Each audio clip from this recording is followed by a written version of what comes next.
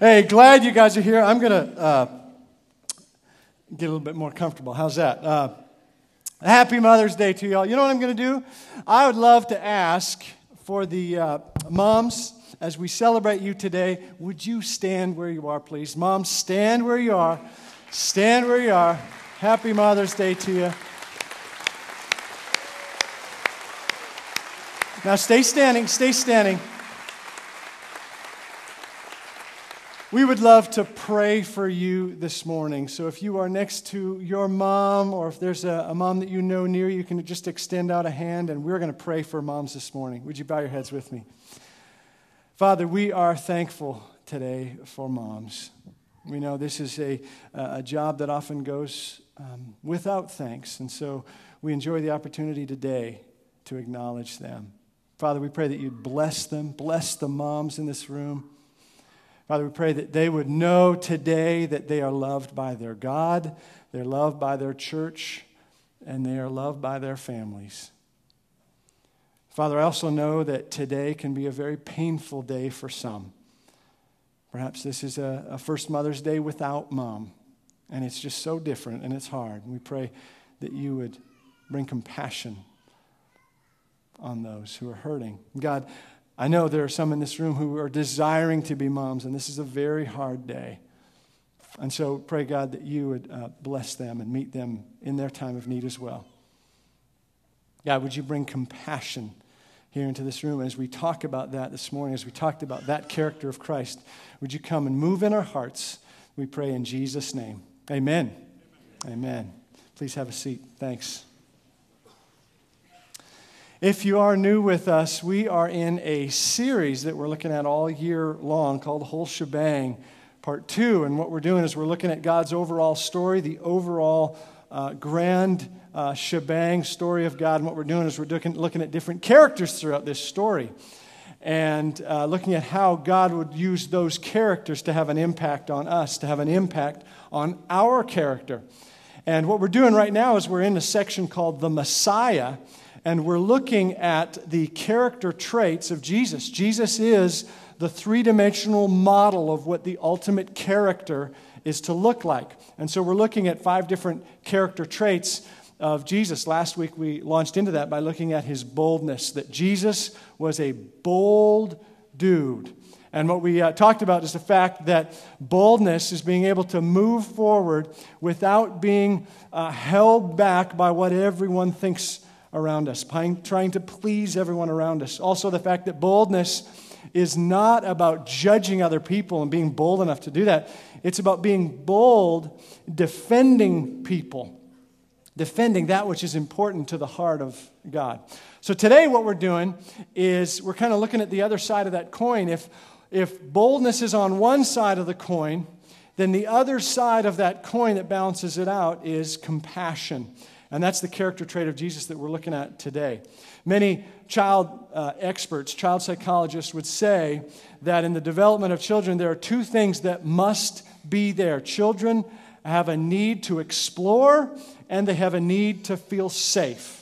They have a need to explore. That's what we talked about last week. That's the boldness, the courage, stepping forward, trying things, putting things into their mouths, and, oh, this is a dog bone. What would this taste like? And Lego and slobbering over everything. I mean, that's an essential part of the development of the brain and the body of a child.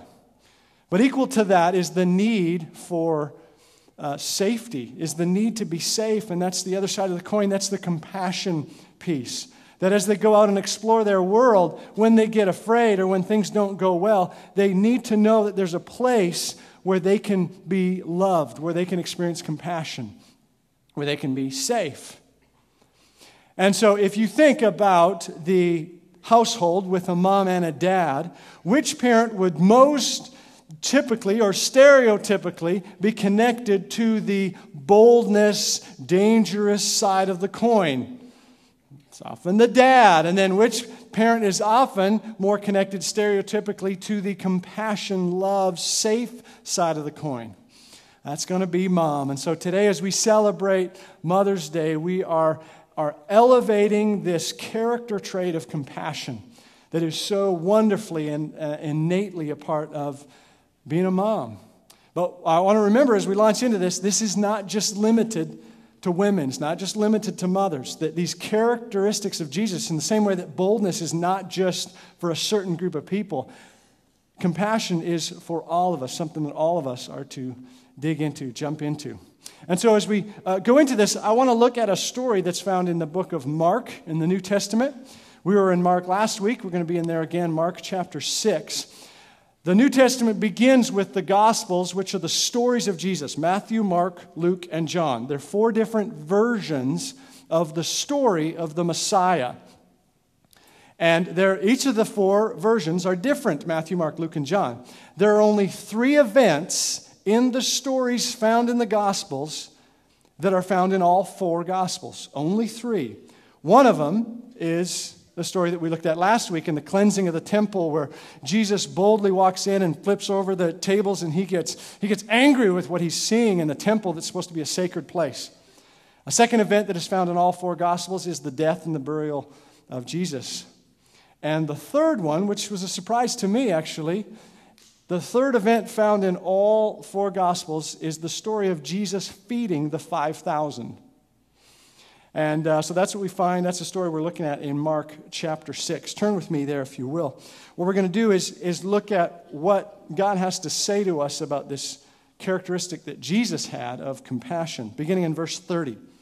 Mark 6, verse 30. I'm going to read through the story. The apostles gathered around Jesus and reported to him all they had done and taught. Then, because so many people were coming and going that they did not even have a chance to eat, he said to them, "Come with me by yourselves to a quiet place and get some rest." So they went away by themselves in a boat to a solitary place. But many who saw them leaving recognized them and ran on foot from all the towns and got there ahead of them. When Jesus landed and saw a large crowd, he had compassion on them because they were like sheep without a shepherd. So he began teaching them many things. Let me pause there for just a moment. They're described as sheep without a shepherd. These sheep that these persons that Jesus has compassion with, they want to be led. They want to be directed. They see Jesus and they say, "You have a way for me to live life that is different than what I'm doing right now. I want a piece of that. I want to know what that is. I want to experience that." Let me keep reading, verse 35. By this time it was late in the day, so his disciples came to him. "This is a remote place," they said, "and it's already very late. Send the people away so they can go to the surrounding countryside and villages and buy themselves something to eat." But he answered, "You give them something to eat." They said to him, "That would take 8 months of a man's wages. Are we to go and spend that much on bread and give it to them to eat?" What we find here is kind of the parental roles represented by Jesus and the disciples. Jesus is kind of the mothering one, the one who is showing compassion, demonstrating this character trait of compassion. He's kind of the mom. And the disciples are kind of like the dad. You can tell because their first concern is, do you know how much that's going to cost?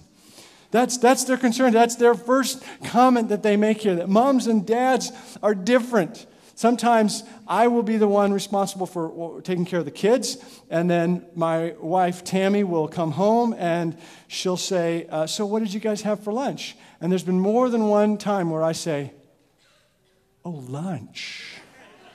Yeah, I forgot about lunch. We were playing on the trampoline, and I just kind of forgot." See, what I've learned from that is that moms don't forget about lunch. Moms they just kind of have this thing. Very rarely is a mom going to do that. Dads, very possible to skip over the lunch. There's a difference. Let me keep on reading. Verse 38, "How many loaves do you have?" he asked. "Go and see." When they found out, they said, 5 and 2 fish. Then Jesus directed them to have all the people sit down in groups on the green grass. So they sat down in groups of hundreds and 50s. Have you ever noticed that part of the story, if you've looked at this before? I love the picture there, that these people who are hungry, they're not clamoring over one another and fighting over one another, saying, "Give me some of that. No, you got more than me." It's an orderly setup. They are sitting in groups of 50s and hundreds.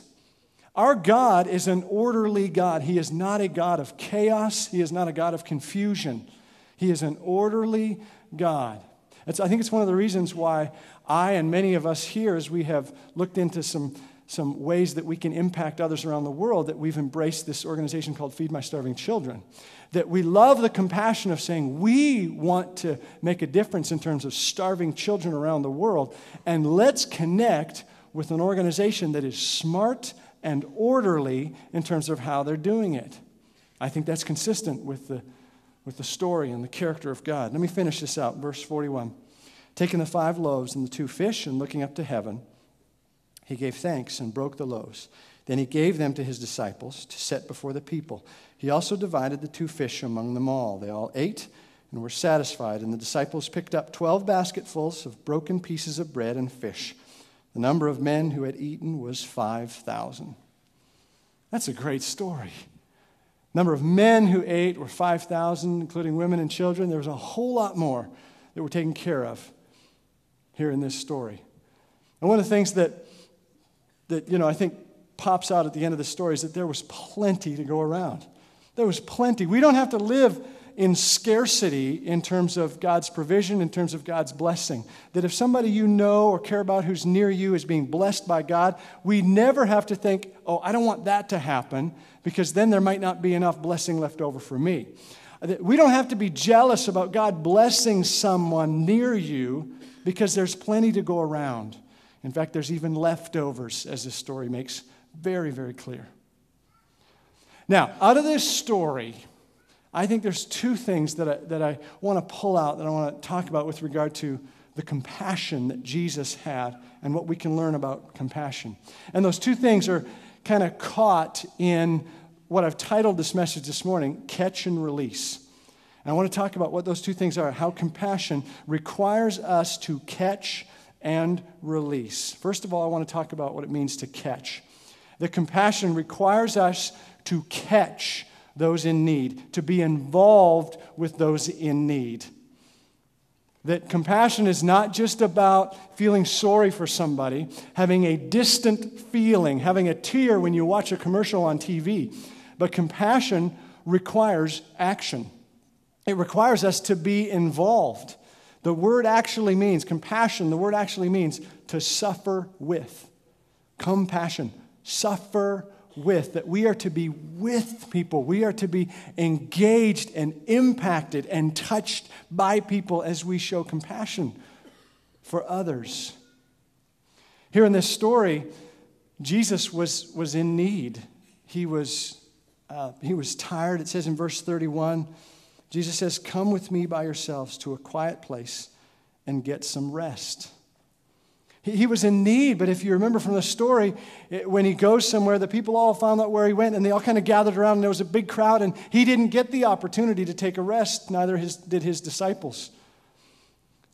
He didn't get the opportunity that he wanted, that he needed in that moment to take a rest. How many of you moms can relate to that kind of situation? Where you just want a break. You just want 10 minutes to yourself. You've got that warm bath that is ready to go. You've set it all up. Or you're finally ready to watch the Nate Burka show that you recorded on TiVo. Finally, you get the opportunity to jump into that. Or whatever the journey might be. And then you hear those little rap on the door. Mom! Mom! Billy's spitting on my arm! Mom! I got something stuck up my nose. Mom, they're hitting me. Mom, I don't like my clothes. Mom, where's my lightsaber? Whatever the thing might be. There's just all these things that get in the way of this little moment that you want. And it's in those moments, moms and dads, but it's in those moments where our character is tested. When we so want that break. Jesus, in that moment, says in verse 34, when Jesus landed and saw a large crowd, knock, knock, knock, knock, knock, he had compassion on them because they were like sheep without a shepherd. The Old Testament describes God as being compassionate, and the Hebrew word for compassionate is raham, which is the same as the word for womb. Pretty interesting. The same word for compassionate is the word for womb. In other words, in the same way that sheep are completely dependent on the shepherd that Jesus had compassion on these because they were like sheep without a shepherd. In the same way that sheep is completely dependent on the shepherd, which way do I go? How am I supposed to do this? That a baby in a womb is completely dependent on mom. Where mom goes, that's where the baby goes. What mom eats, that's what the baby eats.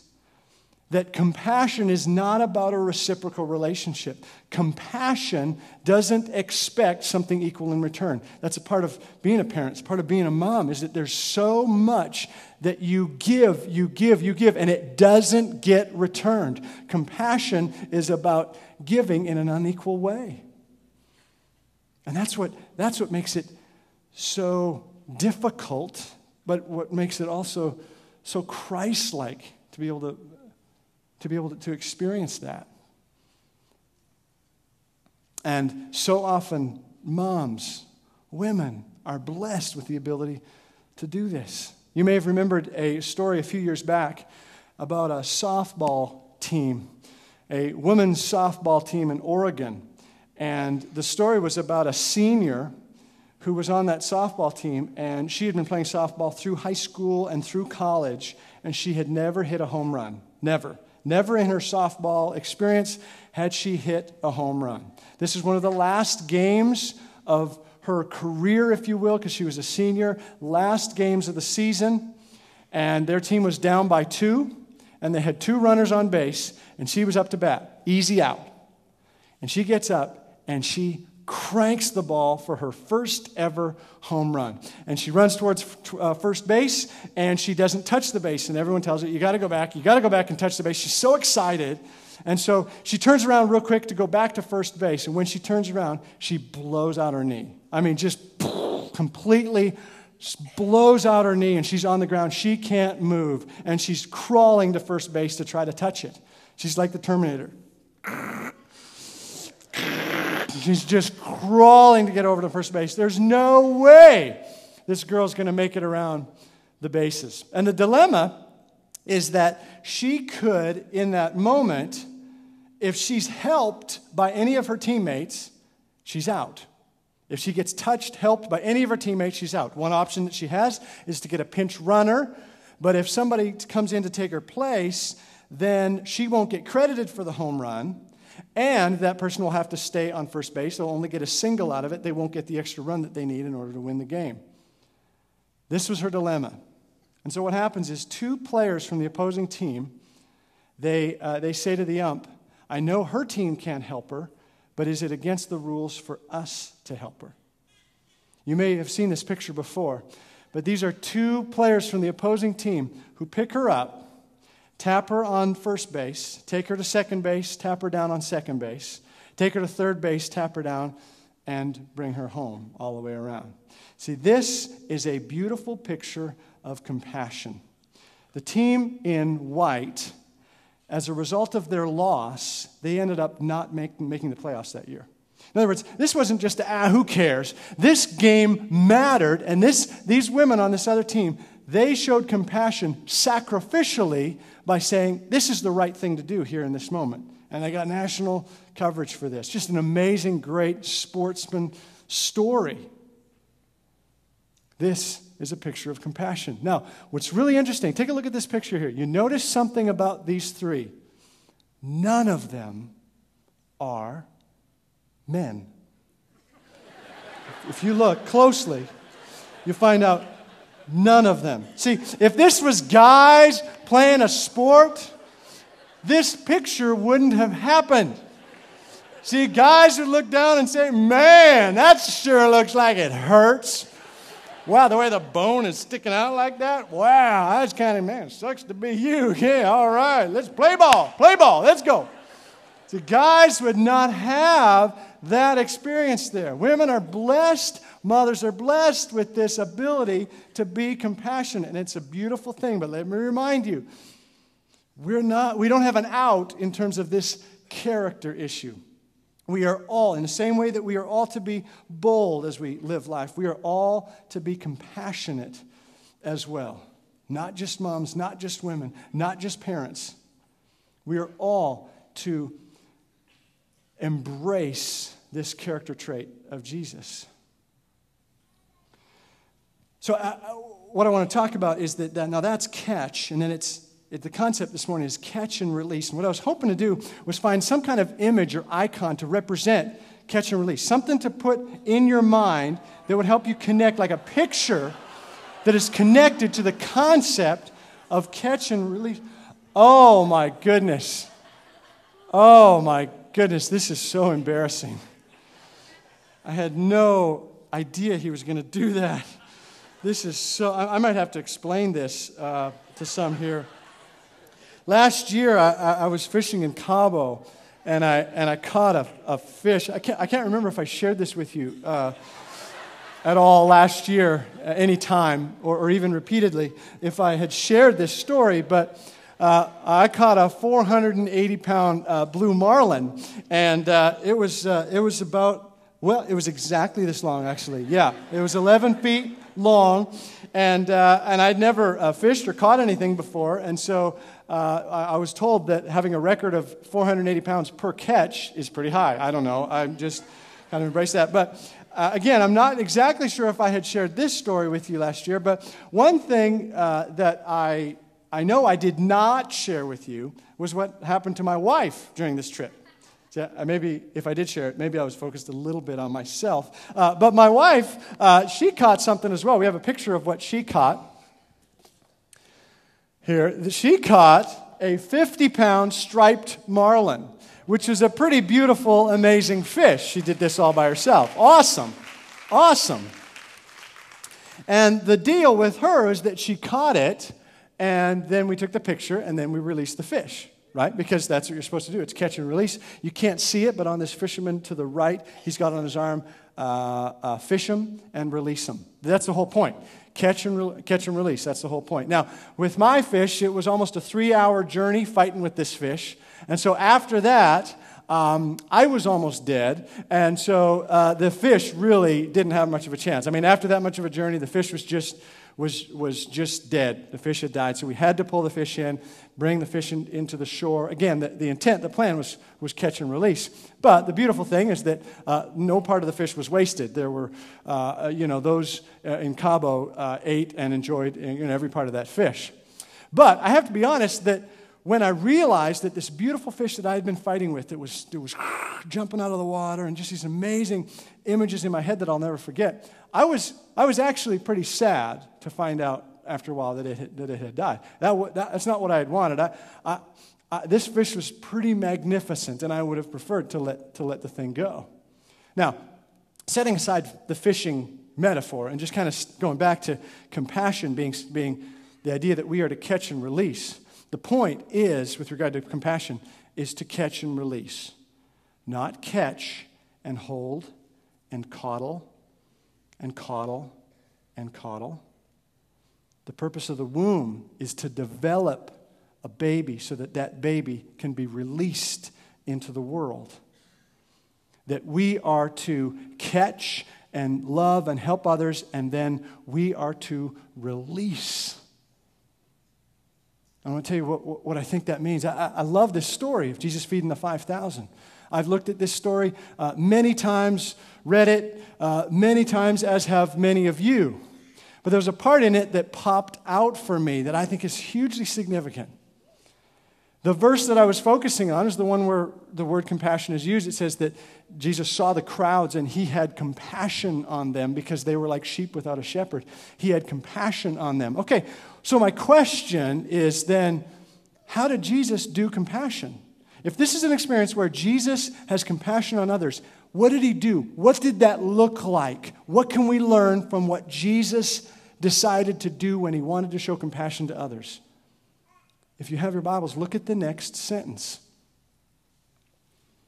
It says, so he began teaching them many things.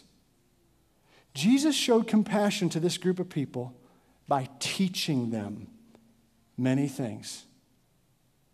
See, I don't think this story is about Jesus feeding 5,000 people. I think this story, I think Jesus fed the 5,000 because he wanted to keep them there so that they could continue on with the teaching that was going on, that they did not have to be dispersed. Because this is a story about Jesus showing compassion to this large group of people by teaching them something, by pouring into them. That's how we release people well, is we pour into them, we teach into them. Look at our strategies, think about our strategies for outreach that Lori just talked about. Would you rather us, in terms of global outreach, connect with pilots who are going to go around and fly over and drop food off for groups of people who look impoverished, and then just kind of drop some food off to people who might be in need? Or would you rather be connected with people who go in and develop relationships with groups of people around the world, to teach them how to grow their own food and take care of themselves better, to teach them about the world-changing news of Jesus Christ? Which would you rather be connected with? What about local outreach? Would you prefer us to just continue to give food and clothes to people over and over again? Or is there a value to teaching people how to write resumes and interview well so that they can get jobs and they can take care of themselves? Teaching is an essential part of showing compassion to others. Think about your parenting strategies. Is it just our job as parents to raise our kids and to discipline them and correct them when they make mistakes? Or is it our job to teach them?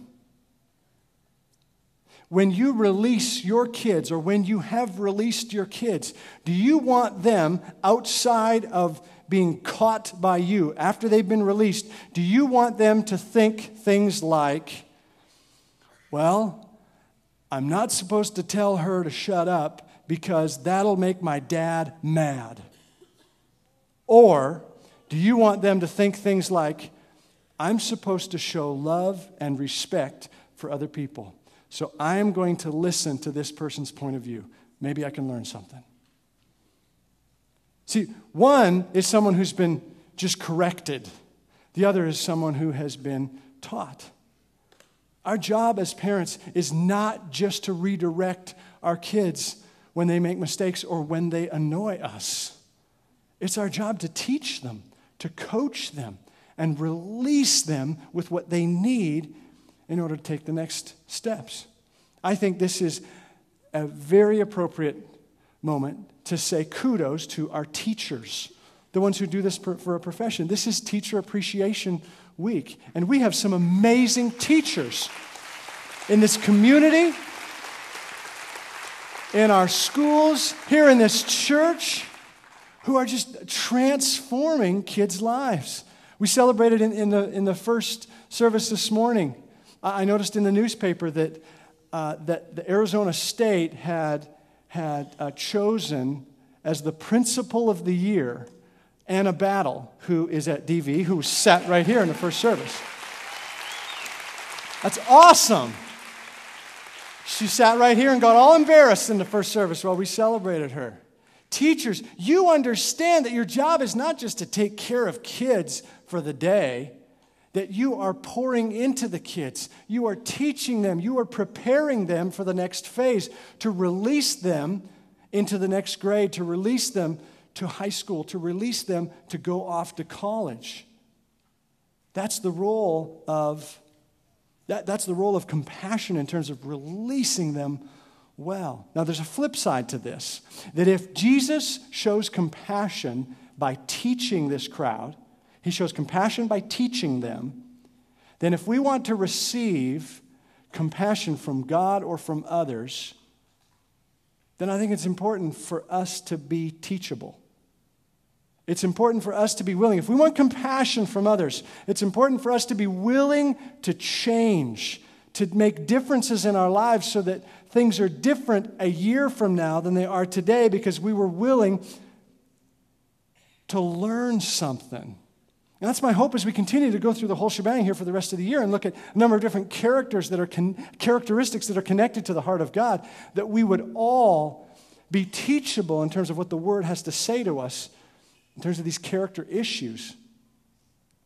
Are we, if you will, compassionable? Are we able to receive compassion by receiving the teaching and the love from those that we're doing life with? Are we teachable? So I want to wrap up today just once again saying kudos to our teachers and saying thanks to you moms. Thanks, moms, for showing compassion even when you don't feel like it. Because it happens all the time. Thanks, moms, maybe for you to reflect on when you were growing up and all the times that your mom showed compassion when she didn't feel like it, and what kind of a release and an impact that's made on your life. So may we, today, as we celebrate Mother's Day, may we embrace this incredible characteristic of showing compassion. May we be willing to catch those who are in need, to carry them if needed, to suffer with those who are in need. There are times where that is sacrificial for us in terms of our time or our finances.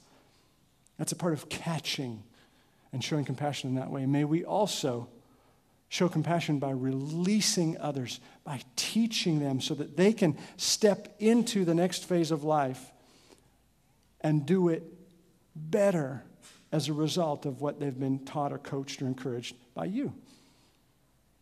So they can make better decisions because you didn't just catch and take care of them and then release them to continue to make the same mistakes that they're making, but you've released them by teaching them so they can go on to teach others.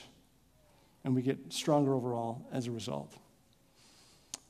Let's be compassionate. Would you pray with me as I close? Father, today, I want to thank you for your compassion, that you so graciously and generously love us, that you catch us when we fall, that you continue to relentlessly catch us. We stumble again and again and again, and you catch us and you carry us when we need to be carried. In those darkest days, you carry us, God. We thank you. We thank you, Father, that you then release us so that we can be a part of your story, that we can have a significant role in the whole shebang. We are released to do ministry in meaningful ways. God, we also thank you once again for the compassion that you've put in moms. Once again, Father, we pray that you would bless them, that we would think back on the compassion we received from our moms. We would celebrate that today. And God, I pray that you would inspire us to show compassion to others at work, in our family, those people who require extra grace. God, that we would show compassion in ways that reflect and resemble the character of your Son, Jesus. It's in his name that we pray. Amen.